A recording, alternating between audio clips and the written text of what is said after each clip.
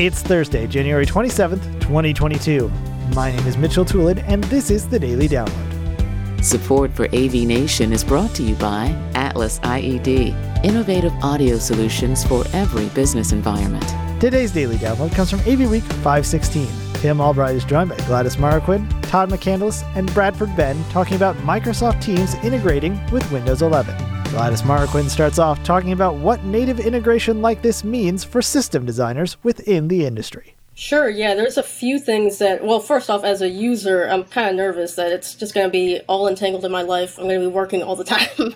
But as an AV designer and consultant, I'm thinking a lot of things. I mean, one thing that the article mentions is you can have multiple accounts connected to, a conferencing unit. So I'm thinking overflow. I'm not only thinking that, I'm thinking viewing angles. There's a certain now layout that they're going to incorporate in Teams 2.0 where they have, like the bottom row is tiled just participants and the top is content. So that's a consideration I have to make, when doing all the heights and such, things like that. But at the same time, at the back end of things, right, I'm a little nervous because usually with big rollouts like these, especially, going back to Crestron, they have the Flex systems, right, which they integrate Teams just natively. Users now are loving it. I mean, that's a very popular solution nowadays. So to me, I'm actually pretty nervous about the Windows 11 rollout and how that's going to affect the Crestron back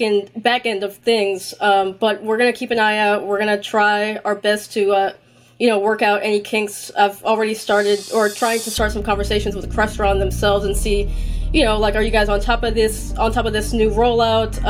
How will that affect our systems and how will that affect users? So I'm trying to stay on top of it as much as possible, but yeah, I'm a little nervous, not going to lie. Thank you for listening to today's Daily Download. If you like this podcast, make sure you subscribe and comment on iTunes and also check out all the other fine programming we have here at AV Nation at avnation.tv, avnation.tv.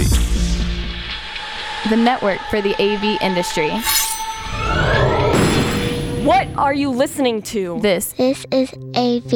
This is AV Nation. This is AV Nation.